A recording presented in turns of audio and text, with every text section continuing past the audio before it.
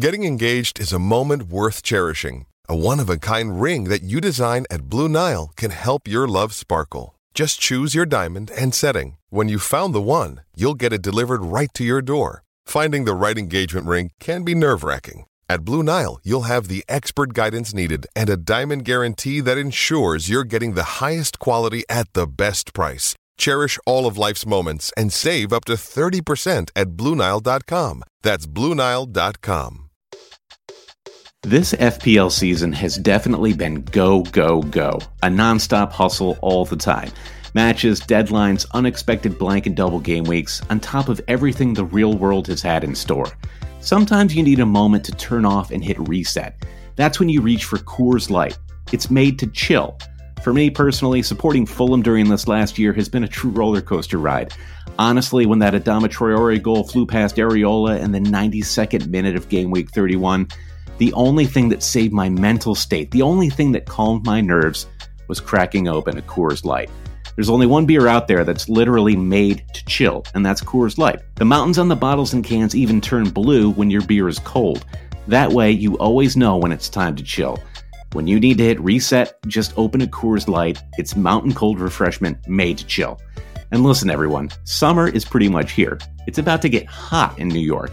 An ice-cold Coors Light is such a perfect way for me to beat that summertime heat. Coors Light is the one I choose when I need to unwind. So when you want to hit reset, reach for the beer that's made to chill. Get Coors Light and the new look delivered straight to your door with Drizzly or Instacart. Coors Brewing Company, Golden, Colorado. And as always, celebrate.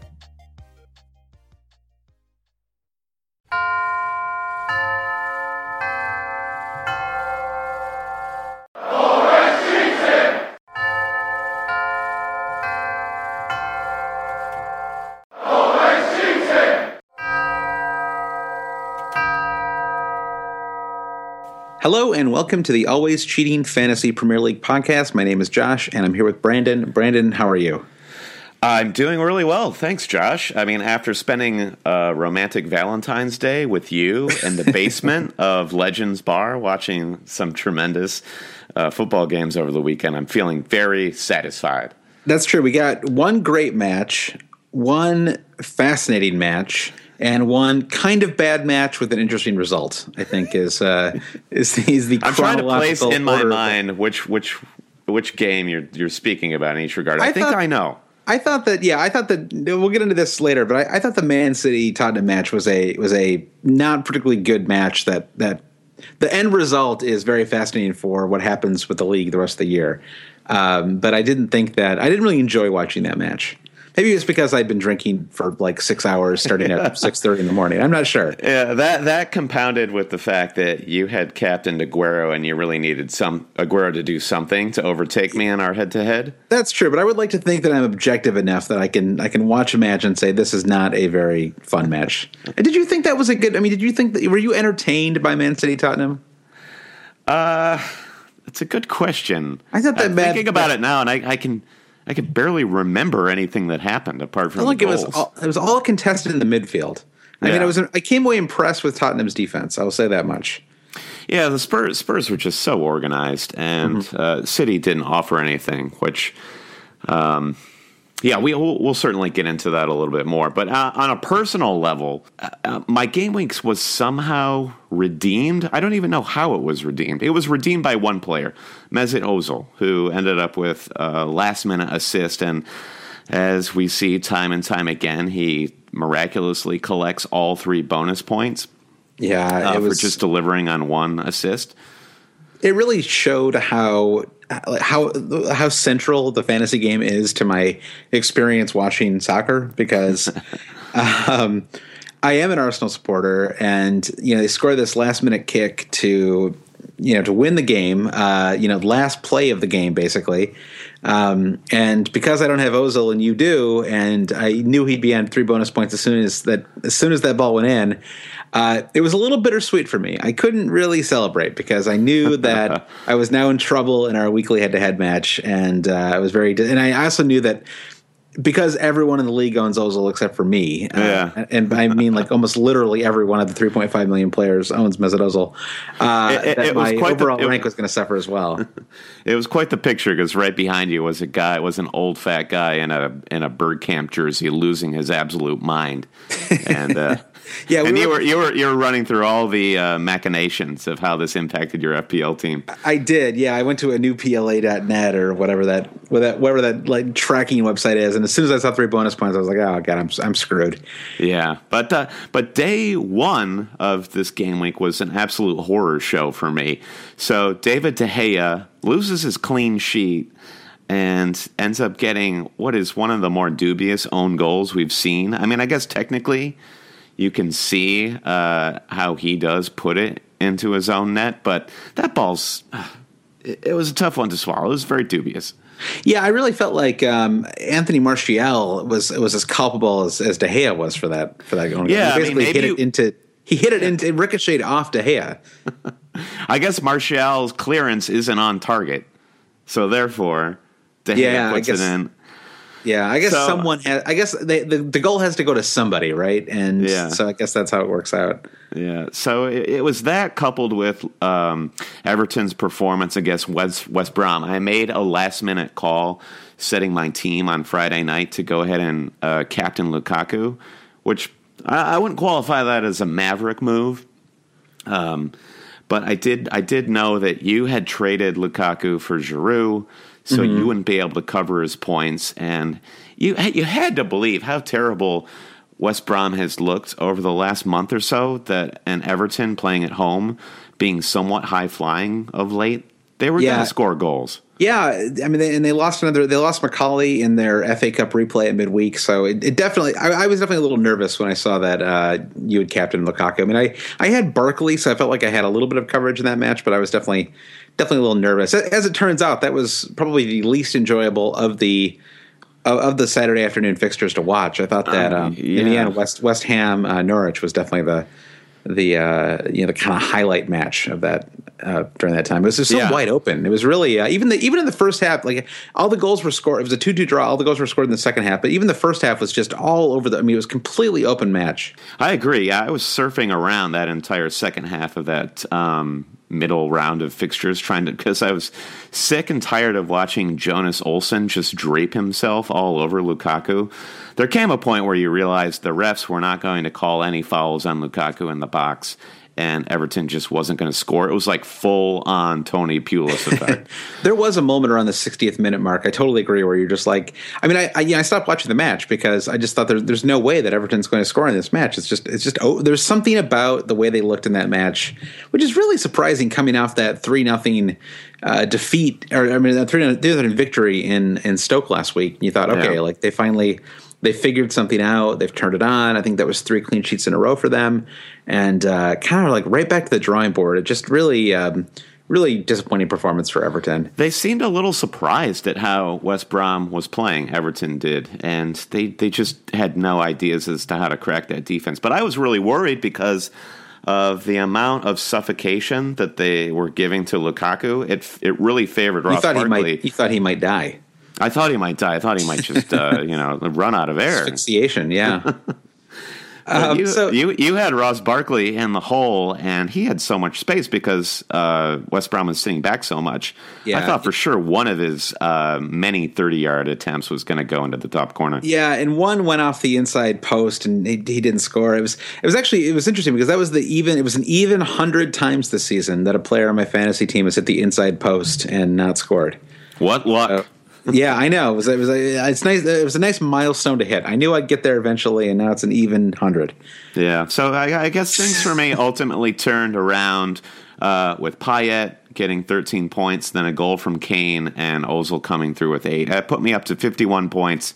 Yeah, beating the average by 10. There's an interesting thing about the Payet goals, but he's sort of But if you're on, if you're following fantasy accounts on Twitter or Facebook or whatever, it feels like Payet is owned by 100% of the managers in the league. But I think as of Saturday, he was owned by something like 22.5%. So him scoring 13 points is actually huge for anybody who had him. He's at 23.2% ownership right now.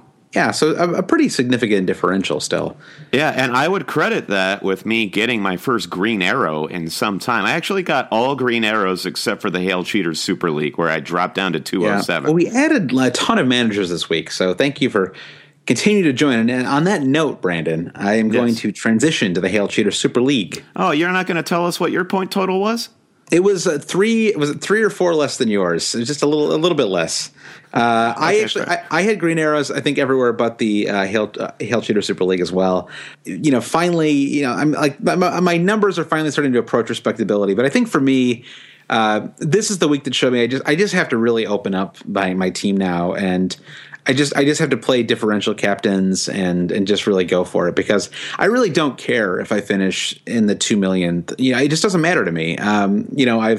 I've finished very high before, and I even had a season where I finished pretty low a couple years ago. So overall rank to me isn't that important. I'd rather really go for it, really push the differentials. And if that means I finish in last place in some leagues, that doesn't really bother me, because we have 12 weeks left and the slate's wiped clean after this. So who cares? In our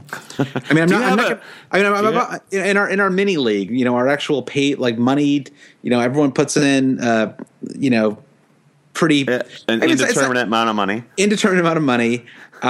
In that one, I'm about 200 points behind. I think that Daniel, a friend of ours who's leading that league, I think he's in the top 1,000 overall, or right around there. Yeah, around 2,000, I think. Yeah, so I'm not going to make up 900,000 spots in the next 12 weeks. So if I probably can't finish first or second in that league, then I might as well just really crank it up and just see what can happen. Yeah, I agree, and I fear you doing that, because I have definitely gone full on template. You look at my team; it's like Ozil, Mahrez, Payet, Ali, Lukaku, Aguero, Kane. Anybody with the proper differential week in, week out can just destroy all the competition. So I wish you good luck. Yeah, it's sort of feast or famine with that approach, but it's just more fun. I mean, I don't know what the fun would be for me to have a template team the next 12 weeks and just keep picking up little red arrows. I mean, I've had green arrows, I think 5 of the last 6 weeks, and all told, I've only gone up about 500,000 spots. Which is not insubstantial, but it's still not. It's 60,000 here, 70,000. It's not that sexy. I want boom or bust. I have the unsexiest goal every season. It's less overall rank, more overall points. My threshold is 2,000. I feel like I need to break 2,000 points every season, and I'm really worried about whether or not I can do that this season. Because I'm at 1,373 right now, so it's going to be tight. So you need about 620 points over the last 12 game weeks. I think that's doable. Yeah. That's less than 60 a game week. And that's what's in double game weeks coming up too. So I think that is true. That is true. All right, I won't hold you up anymore, Josh. Let's get to the Hail Cheater Super League. So Hail Cheater Super League, Brandon, pretty stable top 10, I would say overall. Owen O'Keefe still in first, 69 points. And as you were mentioning to me offline a moment ago, he captained Payet, which was definitely the smart move there. Yeah, I hesitate to call it Maverick, but it was obviously the most point-getting captaincy choice this week. I mean, people were favoring Aguero and Lukaku, and last week we were mentioning that Payet was our vice-captain choice with the bullet. In the end, neither of us had the courage of our convictions, and we both put the vice armband on another striker. Yeah, I know. And in fact, I actually thought that I had put it on Payet, and I was surprised when I saw it was on Giroud on Saturday morning. I thought, well, when did I do that? Was I a little drunk last night and I moved it over to him? Good for you, Owen. That was a great move, killer move. Yeah, great move.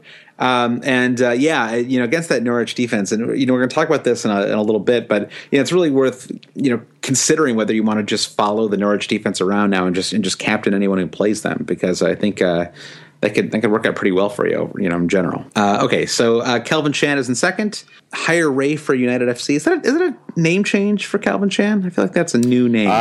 We haven't seen that name before. I don't know if that's a reference to star of Goodfellas, Ray Liotta. We're looking to hire Ray Liotta to be the coach for.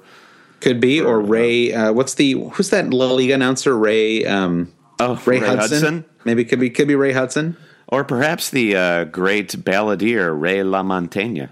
Or the boxer Sugar Ray Leonard. There's so many. A lot of different options. This is like a locked room mystery. We have to figure out which Ray he's talking about. Keep Calm and Climb Up is up to third. That's Muhammad Al-Kiasi. Valhalla Wolves is in fourth. Excuse me. That's Katie Brunvold. Melvin United in fifth. Melvin Mbazi. Ajax Treesdown is in sixth. That's Colin Bothwell. Colin B, getting the green arrow. Keep it up, man. Gamchester United, Graham McDonald is in seventh. He's been asking us a lot of good questions on the Twitters. Isle of Nabumbu, Meld is on eighth spot. Kaiser no, actually, you just say this one because I can. Kaiser Berslauten FC, Laith Kassab. Thank you. And Take a Load Off Mane, Sean Comiskey is in 10th. Our good friend Sushant Garg has dropped out of the top 10 for the first time in quite some time. So our thoughts are with you, Sushant. Our thoughts and prayers are with you. Yeah.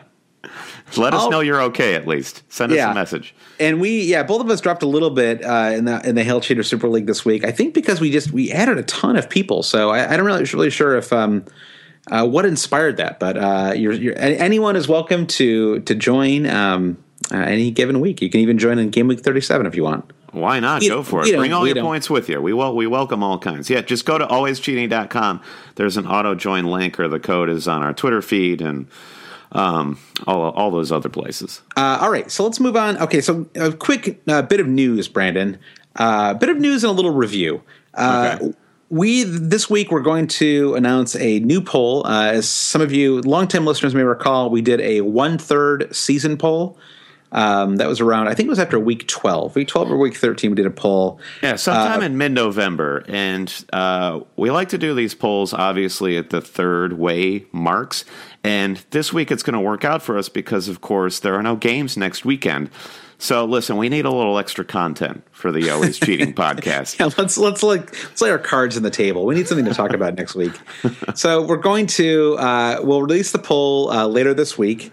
We'll update Facebook, Twitter, and our website when everything is ready to go, and you can vote on lots of different things. If you have any suggestions for poll topics, please feel free to post them on Twitter or Facebook, and we will take your suggestions to heart. But Brandon, before we just to remind people of the results from the 1/3 season poll, because some of this is sort of interesting. It is interesting in hindsight. I mean, God, this poll seems like ages ago now, but in some of these questions, so much has changed, and in other questions, so much has not changed. Yeah, that's very elegantly phrased, Brandon. Yeah, I should be running for political office for my ability to say everything by saying nothing at all. In our last poll, at the 1/3 season mark, the FPL MVP was Jamie Vardy with 54.5%. Mahrez was in second with 40%, and Mesut Ozil way down in third with a percentage that's so low I can't even pull it up on the little chart that I did here. He's got a very small fraction of the pie. He did beat out Alexander Kolarov, who has definitely fallen by the wayside. He finished last in the poll. But then there is Odion Ighalo.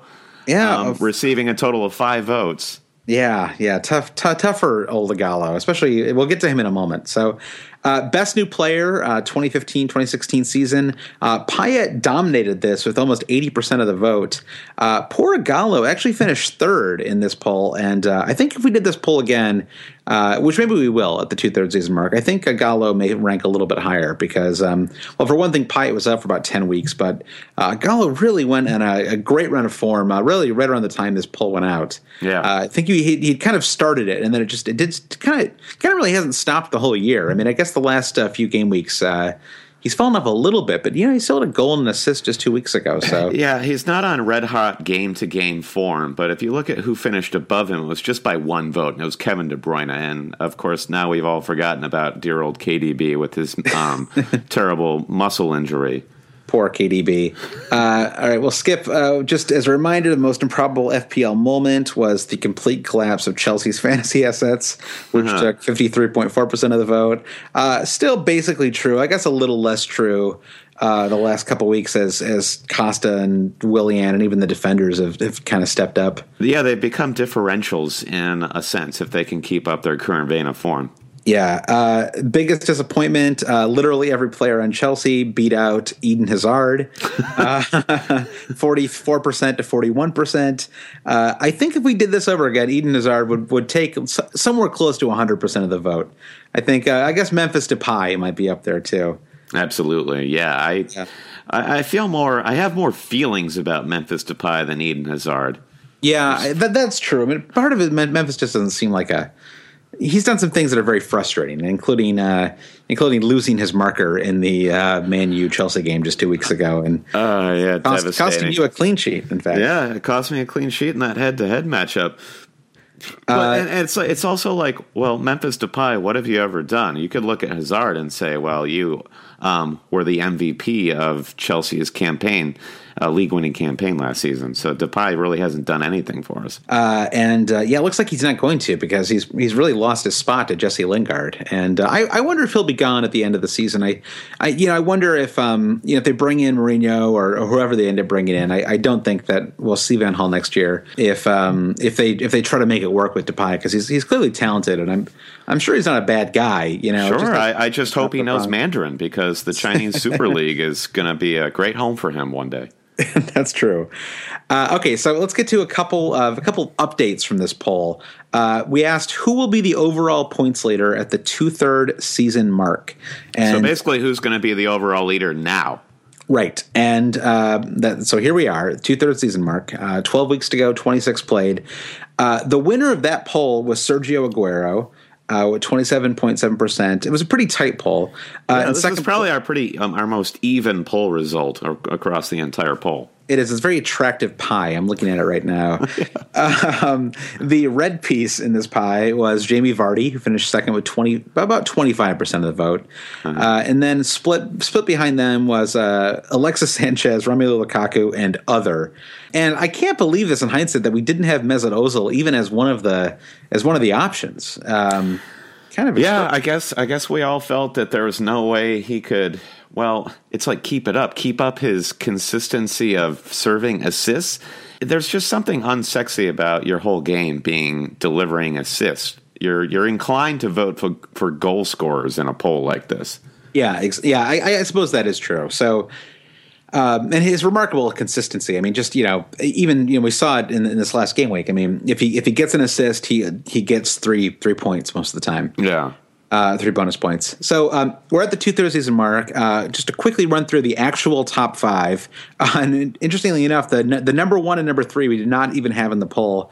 Riyad Mahrez is number 1 overall with 184 points. How did we not include him? That's very strange. I'm not sure. Maybe I didn't take enough time to put this poll together. I remember very clearly doing it on a Sunday afternoon in about 2 hours. So maybe I'll spend a little more time this time. In second place was Jamie Vardy, 21 points below Mahrez, with 163. Just below him is Mesut Ozil with 156. In fourth place, just like he's fourth place in the poll, is Lukaku, who has 153 points. And in fifth is Odion Ighalo, who just has been rolling all year. Ighalo. He's been rolling like a. I don't know why I said like a river. I didn't have anywhere to go beyond. Ighalo is in fifth, so we didn't have 1, 3, or 5 in our poll. And the person who the most people thought would be the overall points leader, Sergio Aguero, is not even in the top 5 overall. Now, granted, that is because he missed about 10 weeks for injury. But when you pick Sergio Aguero to be the overall points leader, you have to take into account his very, very spotty injury record. He's guaranteed to miss at least a week of the season, any given season. If you look at the overall stats, he's like way down, and maybe he's 20th or 25th in overall points. It's really, it's been tough for basically the one must-own player of the season. It's baffling to see how far down he is. Yeah, it really is, I think he probably still is must-own, although I wonder if he's maybe less of a must-captain option than we thought of him a couple weeks ago. I just wonder, without De Bruyne, with Yaya Toure playing like he's about 75 years old, it might be time to keep him on your team, but captain some other options. Okay, so player most likely to become a top fantasy asset. The winner of that poll was Eden Hazard, and in second place was Jordan Henderson. I'll reserve my laughter for the last for when you read all of the names. Yeah, and then tied below that were so then we had Diego Costa in third, who has actually acquitted himself reasonably well of this lot, and then Memphis Depay and Matt Ritchie finished fourth and fifth in this poll. So we really, I mean, it speaks to how off a lot of the so-called pundits were this year, and I cringed at the idea that we're even pundits, but whatever we are, Brandon. Certainly, I thought that Hazard and Depay were those were two of the first players I put on my fantasy team this year. Yeah, and I'm my punt on Jordan Henderson 3 or 4 weeks ago. I feel somewhat vindicated looking at this poll at how many others out there listening to the Always Cheating Pod had some faith that Hendo would deliver at some point this season. Yeah, it's not happened. So the winner in this poll is Diego Costa with 102 points. Matt Ritchie has 77. Hazard is at 56, which is actually a little higher than I would have expected.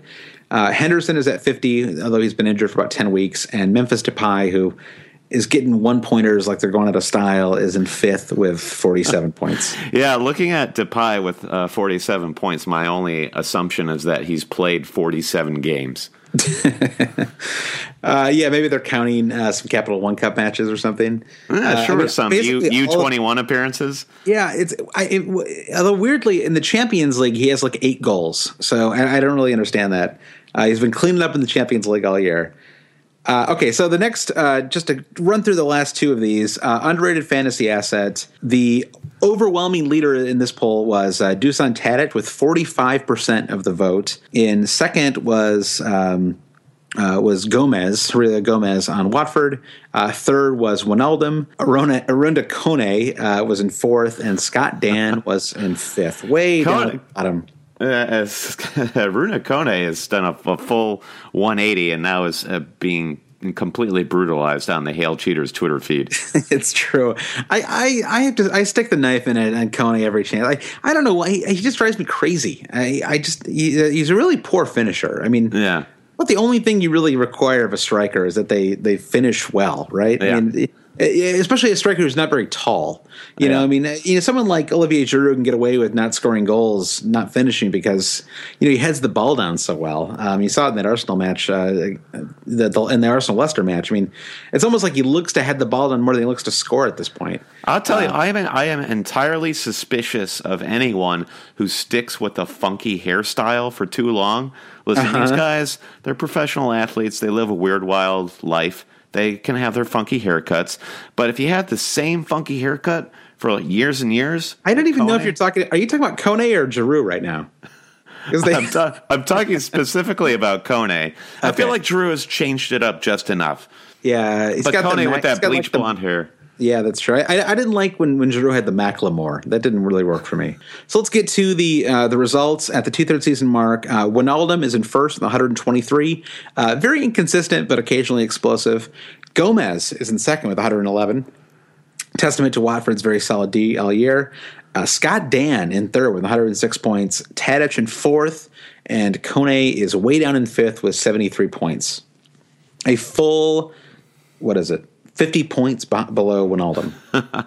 Yeah, so Tadic is, I guess we had some faith a third of the way through the season that he was finally going to break through and have a consistent starting role.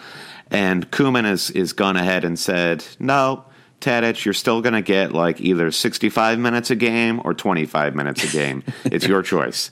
Yep. And therefore, he's completely inessential in the game right now. He really is, and and they really don't need him right now. I mean, given the way their defense is performing, maybe he's too much of a liability on that team. I mean, Koeman is turning into a Pulis sort of guy with how much he's relying on.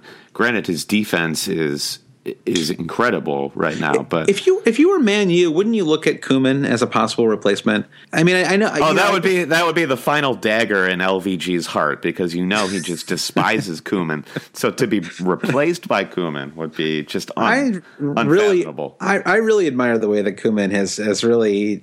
it seems like there's nothing you can throw at Koeman that he can't turn into gold. You know, it's any combination of players. He seems to find the best combination. You know, once given enough time.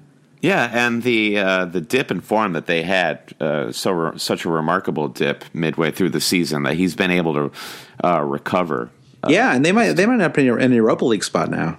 Yeah, it's definitely possible. All right, so the last question was next manager to be sacked. The managers that finished first and second in this poll have been sacked. That didn't happen quite in the right order, though.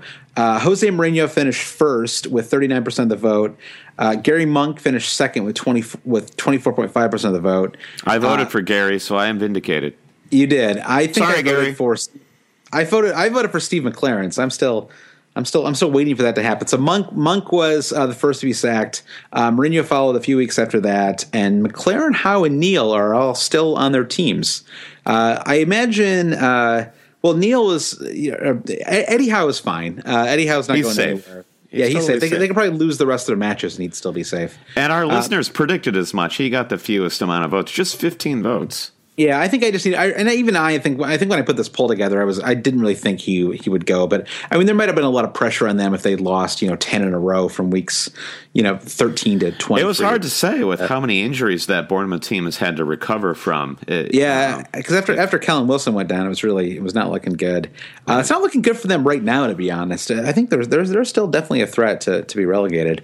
Yeah, Alex Neil though, and he's got to clean that defense up. And McLaren really, I mean, after that disgraceful Chelsea performance, I imagine he's under a lot of trouble. Under a lot of trouble, whatever that expression is. He's in a lot of trouble. He's in hot doo-doo. He's in doo-doo. Or deep doo-doo? Yeah. Hot water. Something like that. All right, so that's where we are. We're going to have a new poll. We're going to put it up this week, and we'll get the word out. So that's all I want to say about that. Let's move on to our game week review. All right, Brandon, we've got our fixtures to discuss this week. They're all the Sunday fixtures. It was his true Super Sunday. I mean, he pit the top four teams against each other and then throw in a Liverpool squad. It was an exciting round of fixtures. It was fun. Football Factory is a great place to watch soccer. And if you're in New York and you haven't been there, I really highly recommend going because it's got a little something for everybody too. Like if you could come there with your family and sit upstairs and watch matches, or you can kind of go down in this basement and there are a million TVs. What we were enjoying more than the Liverpool Aston Villa matches, next to us was a supporters group for Bologna in Serie A, and they were playing against Udinese. And the Football Factory is so kind, and I don't wish to implicate them here in streaming games online, but there was some sort of grainy picture happening on the TV for this Bologna supporters group that kept getting kicked out like every 5 minutes, and the Bologna fans had to be like, "All right, refresh the feed." Yeah, they were so good natured about the crummy beIN Sport feed. So there's really something for everybody at that place. All right, so first match, Arsenal-Leicester. Ozil, we've already talked about him a little bit. Came through again, 94th minute. Vardy came through as well. So the first half was pretty tetchy, back and forth.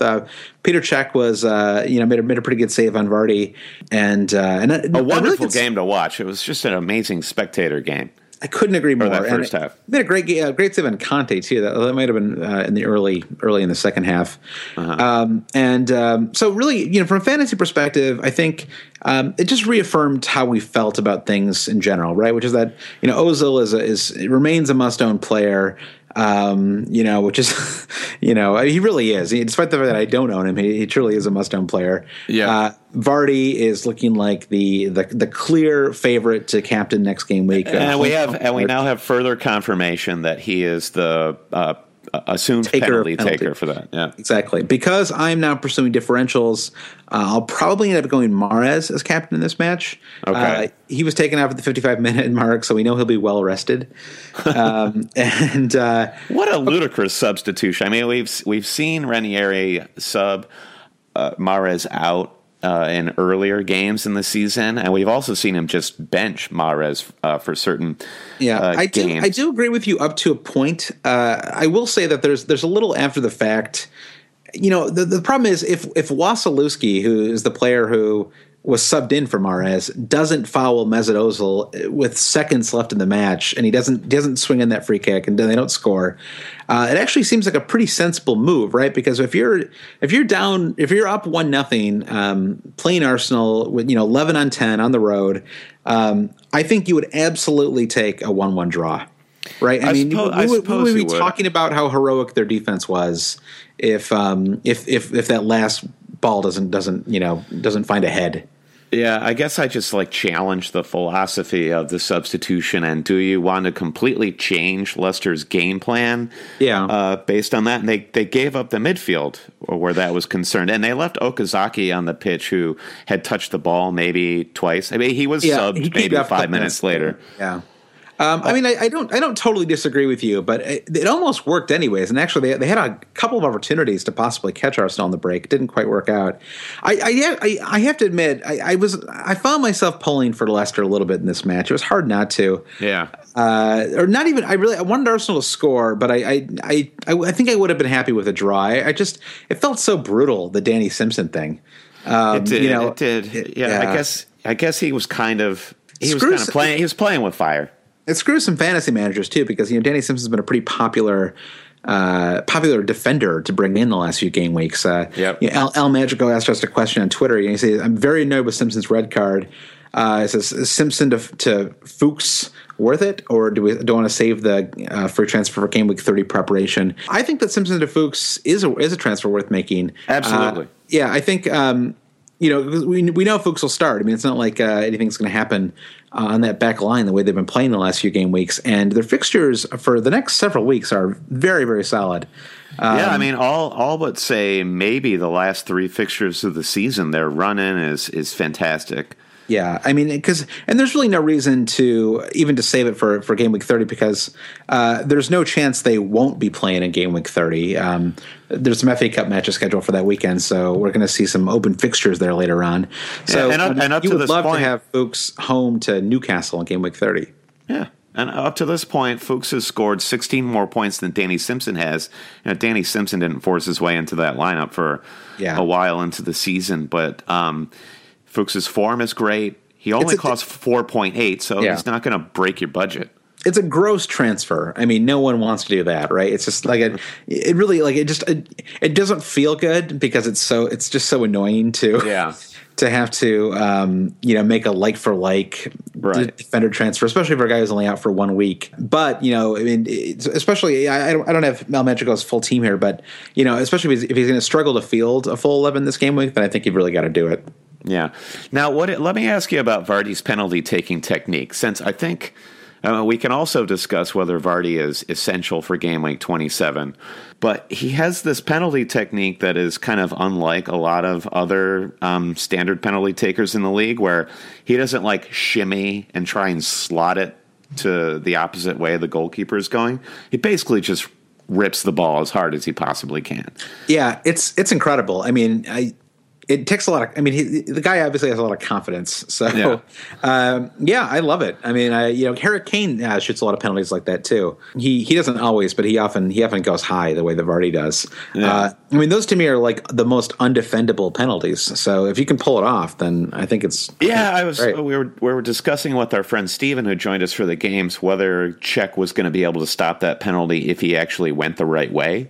It was at a height at which Cech could have got his hands to it. Possibly, yeah, but even that's assuming that he was high enough in the air to. I don't know. I think that would have been hard no matter what to stop. Okay, so is he a must-own for game week 27, Jamie Vardy?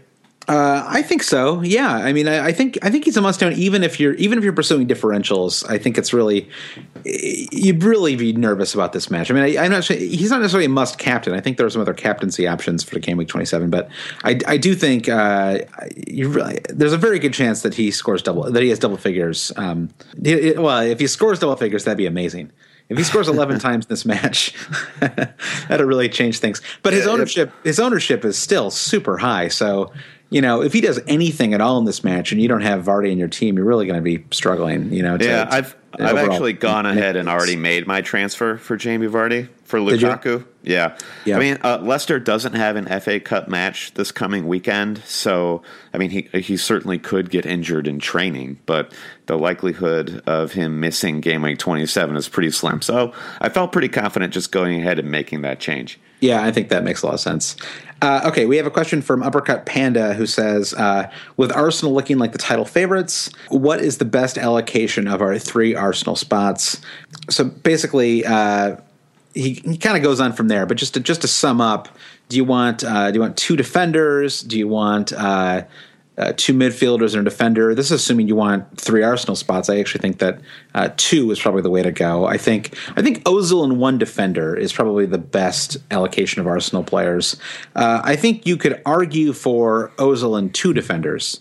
There are guys in our private league who clean up on the weeks where Arsenal get a clean sheet, because there are a lot of people in our private league that have Cech plus Bellerin, Cech plus Monreal, Cech plus Koscielny. Right. Yeah. The next 4 game weeks are a little tricky for them. They're away to Man U and away to Tottenham 2 of the next 4 weeks. They have 2 great home fixtures in between those, or around those, I guess. Home to Swansea in game week 28 and home to West Brom in game week 30. So I think having 2, and then maybe long term you could look at having 2 Arsenal defenders.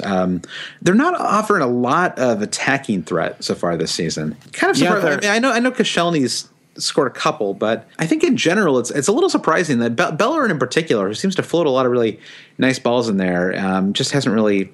I don't know. Maybe he's picked up 1 assist all season.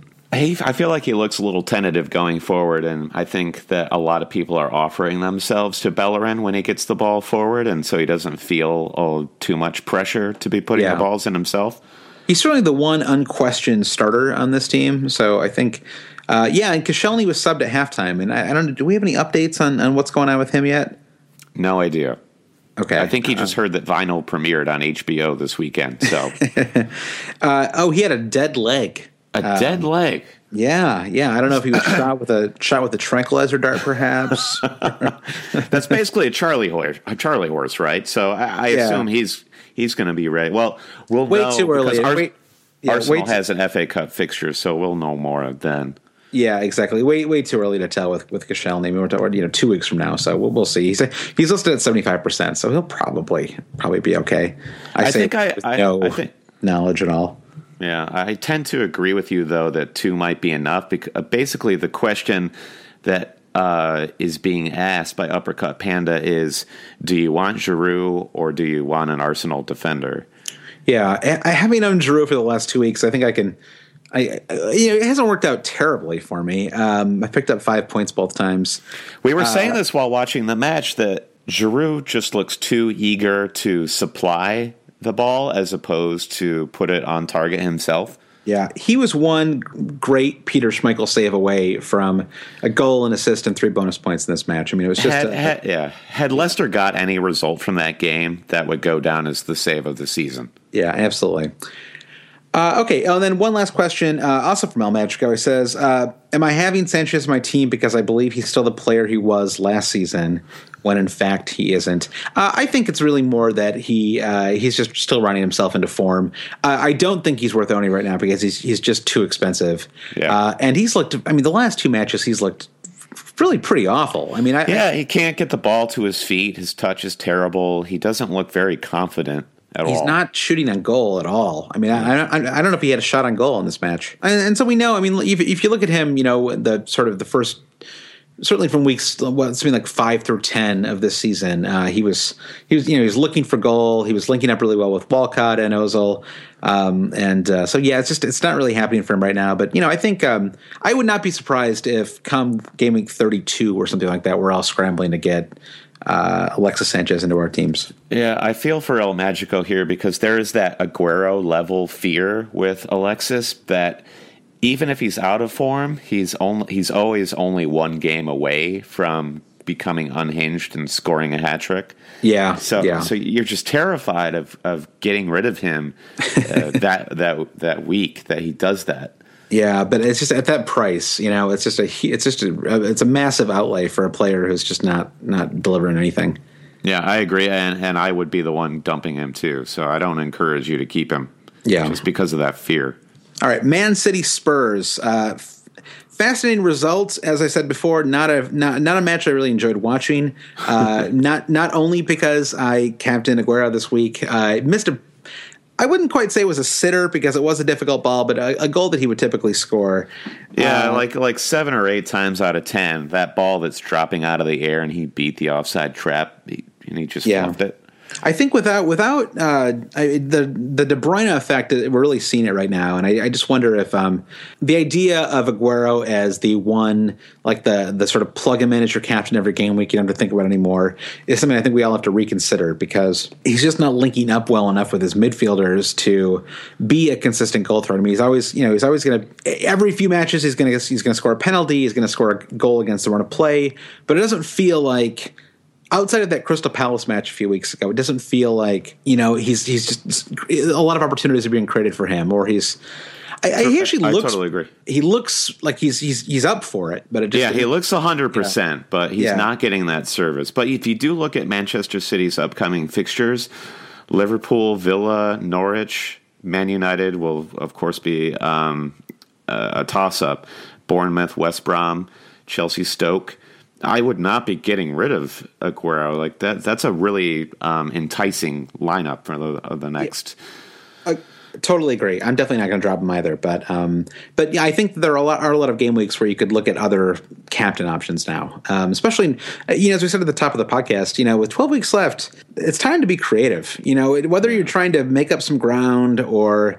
There are times though where this game week actually I started to feel pretty good about having him as my captain because he ended up being a bit of a differential. I think that he's only captained by something like 15% of the league overall, which is strange because of course if you go to the Fantasy Football Scout captaincy poll, he's gets like 75% of the vote. Right, exactly. Week in and week out. Speaking of Tottenham, though, who ended up winning this match, Dave from Burnley says, a key question for me is why are Willian and Christian Eriksen still on 10% ownership? It's a very good question. I think I know the answer to this question.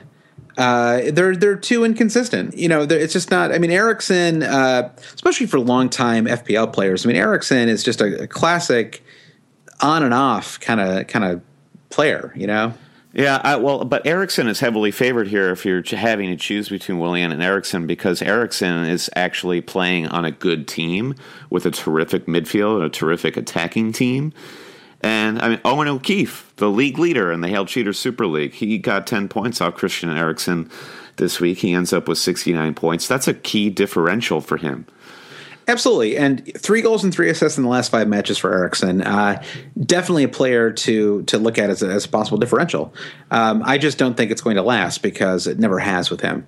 Even before this run of form, his results his game week points were 3, 2, 1, 3, 3, 5, 2, 3. He's always capable of going 7 or 8 matches without doing anything at all. Yeah, it's true. I mean, I'll be curious to see how his confidence is after them winning this City game, and he's left on for the full 90, where Dele Alli gets subbed off. I don't know. I would be really happy to have Eriksen in my squad right now.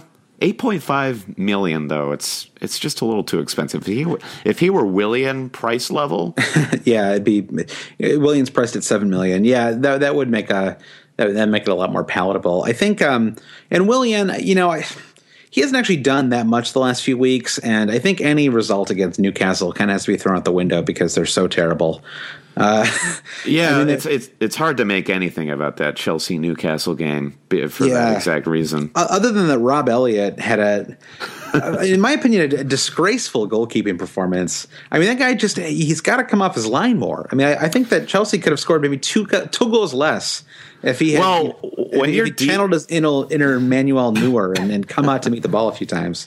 When your defense in front of you gives up on every single attacking play, it doesn't really fill you with a whole lot of desire to back them up and try to make the save. Yeah, it's true. It just makes me wonder whether that team is really going to. Maybe Newcastle will go down this year. I kind of didn't think it was possible, but after a match like that, it really forces you to reevaluate things a little bit. Yeah, I totally agree. So how are we feeling about Harry Kane right now, though? Because he's a template forward. He got a goal on a penalty, but I feel like he was largely absent during this Manchester City game. Yeah, they marked him pretty well, I thought, in this match. I was surprised he didn't end up with any bonus points. I thought he might pick up a couple in this match. Yeah, but their next match is home to Swansea, and that might be a player I have to look at to captain too. I mean, if I'm looking to pursue differential captain options, I think he's right up there. I mean, that's a great fixture for him, and in the end, he's on penalties, and that's just such a saving grace for a striker. Yeah, and he is a terrific penalty taker, so I'm never fearful that he's going to miss. Yeah, and so, in the end, we're looking at a player who's scored, and, he scored in 4 of the last 5 matches, scored 5 goals in the last 5 matches. Yeah. So, I mean, I think he's a definite captain option for this game week if you were reluctant to captain a Leicester player for whatever reason. I think more than Arsenal, and I feel like it's necessary to get 3 Spurs players at this point. I mean, you could argue who's favored to finish higher in the table, but Tottenham offers so much more week to week than Arsenal does. Yeah. Arsenal's always one mistake away from losing confidence and sort of collapsing, or their FPL prospects collapsing. But Spurs, they have the solid defense. They have the attack-minded midfield. I feel like you've got to have 3. Yeah, I think you're right. Ali, I was actually sweating Dele Alli a little bit this week because I had him on my bench. I tried to make a differential move this week. I did bring in Jesse Lingard, and I started him over Dele Alli. Did not work out. I was very nervous about how it was going to shake out. But yeah, didn't pan out in the end. But Alli only ended up with 2 points, so it was kind of a wash. Yeah, definitely a wash. All right, I'm going to go out on a limb and say we've covered Manchester City Spurs for now. So, Josh, let me take us to the next fixture, which is worth discussing for entirely different reasons than the last 2 fixtures we discussed. Liverpool, Aston Villa. The fact that there were any Villa fans left in the stadium after the 60th minute is beyond me. It's a miracle. I would just be so incredibly disgusted by that Villa performance if I were a fan. Yeah, I totally agree. It was really basically from the start of the match, from the first kick, it just was not set up to be Villa's day. And this is a Villa team that is coming off a pretty inspiring 2-0 home win versus Norwich. It felt like maybe they finally turned the corner. The defense was looking a lot more solid. Yeah, I was not expecting this result at all. I thought that Liverpool would win this match, but I thought maybe 2-1. 1-0. I did not expect a 6-1 demolish. Yeah, and as we've discussed week in, week out, I feel like about this Liverpool team is that they seem a little bit exhausted, a little disorganized. I think that they were just flattered and also so delighted when they found out that this was just going to be a training exercise for them. I think around the 10-minute mark, it became rather clear that they could just do whatever they wanted. Yeah, and from a fantasy perspective, basically everyone got a point. It was like an assist. You get an assist, and you get an assist, and you get a goal. We all kind of got off a little light, I think, because I had dropped Jordan Henderson for Mahrez. It was, a little painful to see Mahrez get 1 and Henderson get an assist. But the fact that the ownership on Firmino is pretty high at this point in the season, the fact that Liverpool scores 6 goals and Firmino only gets 1 assist, we got off scot-free there. I totally agree. It really could have been worse. Who out there still owns Nathaniel Klein? Who out there has even considered picking up Colo Torre? Yeah, a lot of people had Moreno for a while. Yeah, it was a strange, just a strange match overall. I don't know how much you can read into this match for long term. Padful on Twitter asks, for the rest of the season, which would you rather invest in? Volatile Liverpool or Chelsea trying to recover their honor? Well, based on the results of the last few weeks, Chelsea for sure for me, and I've already put my money on where my mouth is where that's concerned because I brought in Azpilicueta for Glenn Johnson this past week. And I do see clean sheets to come for Chelsea. I mean, that Andros Townsend goal really burned me. We haven't really talked about this Chelsea-Newcastle match too in depth, but Chelsea was just monkeying around with the ball so much, trying all these back heels in the midfield, giving away possession. Yeah, I think you're right. I think the answer here would be the Chelsea defense and the Chelsea forward in Diego Costa, and then the Liverpool midfield. I think I would invest in some. I would invest in anyone in the Chelsea defense that you anyone you can afford. And I think that you want Firmino for your midfield of these two teams, and then you want Diego Costa as your striker out of these two teams. Well, here's a question where the Liverpool midfield is concerned, because Sturridge was back. Now, who knows for how long? I mean, he could come back for a game, and then he can break both of his arms getting out of bed or something like that. But if he is back for good, then Firmino owners have to be a little concerned about what Firmino's role is in that starting 11. Then you look to the fact that Philippe Coutinho is back and playing in that midfield. He's priced at 8.0. Right. This is actually, so Graham McDonald actually asked us this on Twitter. He said, disappointed Firmino didn't take more from Villa's capitulation. With Coutinho and Sturridge back, is the party over for him? Yeah, I guess time will tell, but I would be a little concerned. And if I had not already invested in Firmino, I would be looking at Coutinho first, because we know just historically Coutinho is a vital part of that offense. And if he's healthy and starting in Liverpool matches, he could be more likely regardless of who's starting up front, be it Sturridge, Benteke, Firmino. Yeah, Coutinho is so frustrating. He's got that Eriksen thing where it's like you flip a coin, and it's like, am I going to have him during the 3 weeks in a row where he gets double digits, or am I going to have him during the 8 weeks in a row where nothing happens for him? And he, and I've had Coutinho on and off the last couple of years. It feels like such a complete crapshoot. Yeah. I mean, it's all kind of moot for me, though, because there's no reason to be investing in Liverpool because they blank in game week 27. Right. And then after that, they have City, Crystal Palace, Chelsea, Southampton, who Spurs. Nobody can score on. Yeah. So I would just let this question sit until at least game week 32, 33. Yeah, I'm looking now at Liverpool. They have a great run-in from game week 34 to 38. I bet they end up sneaking into, which they probably didn't even want to do, but it might end up happening anyway. I think they end up sneaking in one of these Europa League spots because they end the season playing Bournemouth, Newcastle, Swansea. Really, they're going to be big deciders in the relegation matches. Bournemouth, Newcastle, Swansea, and then Watford and West Brom in the last 5 matches. Wow. Yeah, very interesting. Final question, Brandon, is from Preeti Chibber. She asks, "Hi, Preeti." More of a request. Always cheating mini leaguer Preeti says, "Please discuss Jurgen Klopp's gleeful and cute face. Thank you." I think if I just mentioned her comment on here, that counts as discussing it, right? Well, I think his face is gleeful enough. Yeah. I have real no comment on how cute his face is. I think his overbite is charming. I did feel good for Klopp. I know that he has inherited a brutal situation where Liverpool has played a match basically every 3 days since he started. They have this weekend off, so they have a 6-0 win, and then they get basically 2 weeks off to recover.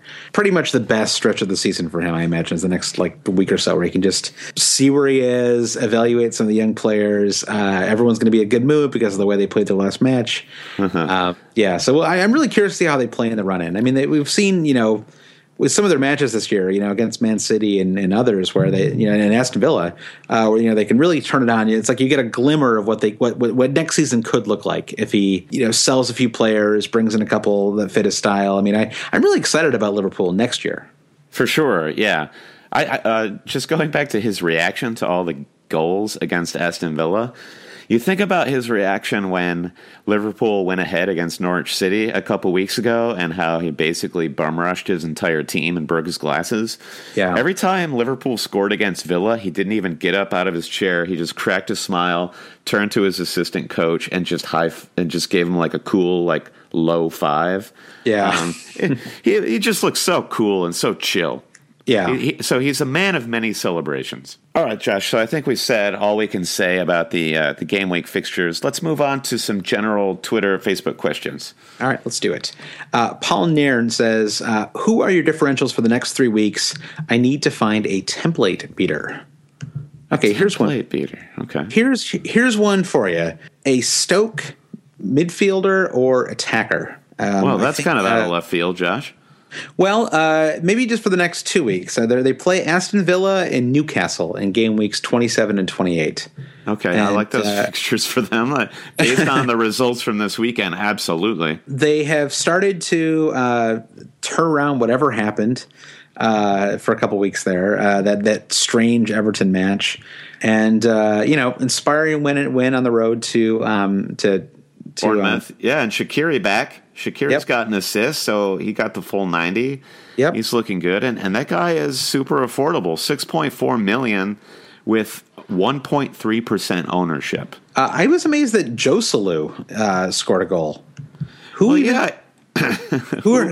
Joselu?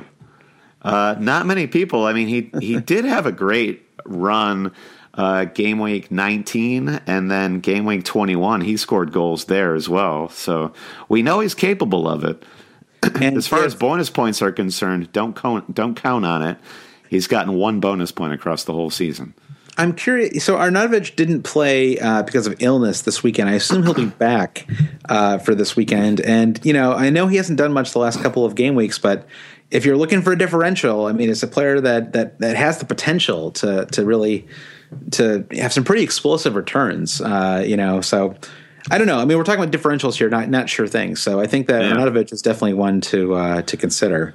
Yeah, and additionally, they don't have an FA Cup fixture, so they'll be very well rested coming back into game week 27. How about Troy Deeney? Yes, absolutely.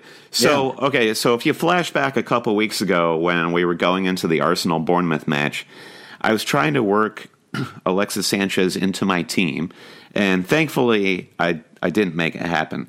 But one of the changes I would have made to my team to get him in was to get Troy Deeney in as a third striker. And God, you would have loved this game week. It would have been amazing. I would have had to have suffered through last game week where he subbed in and got a point. But still, I totally agree. He's the penalty taker. He's kind of siphoning a lot of points off of Ighalo in the last month or so. Yeah. It's really, it's kind of what we thought we'd see from Deeney this season, just given that he scored 20-plus goals 3 seasons in a row in the championship, and didn't quite happen for him at the start of the season. But, I think between him and Ighalo, for the last 12 matches, it's kind of a toss-up who's going to score more goals. Yeah. Just with Deeney and Pens, there's always a chance that he could end up really emerging as the go-to striker on that team. Okay, here's a wild one for you, Josh. Jermaine Defoe. Wow. Sunderland, Sunderland, they're not great. They don't look good. They did end up beating Man United, so they've got some fight in them. Mm-hmm. And they've shown that they're capable at least of scoring goals. And Defoe, the goals he scored this season, he's still like vintage striker. And their run coming up is West Ham, Crystal Palace, Southampton, Everton, Newcastle, West Brom. So Southampton and Everton certainly no gimmies, but soft defense Everton can have time to time. It's not a bad. He scored 6 goals in this calendar year. He scored a hat trick away to Swansea. Not so long ago, but a month ago. I like that one. That's a good differential. So that's 3 for you right there. Okay, so Defoe, Deeney, and a Stoke midfielder. Yep, like exactly. Okay, let's go with we'll go with Arnautovic, and I'm going to assume that he's healthy enough to play this weekend. Okay, so Siraj Garish asks, I can't believe I'm asking this, but are Wijnaldum or Townsend worth a punt, owing to Newcastle's great fixtures after their double game week, after their blank game week? Yeah, that's an interesting question. I guess I suppose it is, and. Townsend showed his pedigree this week, but God, that guy is such a selfish player. And that Newcastle team is, I would not bet money on that Newcastle team ever. I haven't bet money on them the last few years. He did mention Jonjo Shelvey. I feel like Shelvey is a player who might be more worth the punt than Wijnaldum. Just given, I don't know, you watched that whole Newcastle Chelsea match, right? I thought that I did, yeah. And everything goes through Shelvey. He starts every single play. Yeah, he hasn't actually done that much since he joined the team. I think he has 2 assists so far since he's joined Newcastle, which is not, it's not so bad, but they've had some pretty tough fixtures too. I mean, they've played away to Everton, away to Chelsea, away to Watford. With this, so the run coming up is they play Stoke, Bournemouth, Leicester, Sunderland, Norwich in the next 5, starting in game week 28. Yeah, I mean, I think it's an interesting differential option, especially starting in game week 29, where they have Bournemouth, Sunderland, and Norwich in 3 of the next 4. Yeah, I'd rather invest in the Newcastle midfield than say somebody like Mitrovic up front, because I mean there are just so many better ways you can spend differential money with a striker. But yeah, I go Dini over Mitrovic for sure. Yeah, but a 5th midfielder as Newcastle to rotate in as these really great fixtures come up, I could see how you can make that play. Yep, I think so too. So because again, sort of the theme of this episode is, if you're looking for differentials, if you've been waiting, if you've been holding with the template and you're ready to kind of hit the afterburners, like really go for it this year, I think starting game week 27, game week 28, that's when you've got to do it, because otherwise you're just not giving yourself enough time to catch up. Without a doubt, yeah. So we have questions. We have 2 more questions. One was from Owen O'Keefe and one was from Chris Morin, but they deal with double game weeks and the captaincy choice for next game week. And I think those should both wait until next week's podcast. So Chris and Owen, we want to acknowledge and thank you for the questions, but we're going to save them for next week. They sound like perfect optimizer questions, and the optimizer will be back in next week's pod when we get ready for game week 27. Absolutely. So, Brandon, that's it. We're done. That's it. Okay. Well, any parting words? How about Hail Poku? Yeah, and Hail Cheaters. And don't forget to follow us on Twitter. We're at Hail Cheaters. You can find us on Facebook, facebook.com/alwayscheating.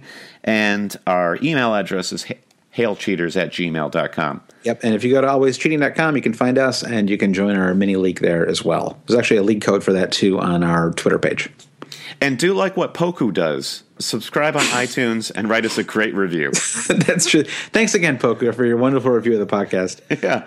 I mean, 4 stars, it burned a little bit at first, but then when I realized it was Poku, it made up for it a little bit. All right, Josh. Poku forever. Poku forever.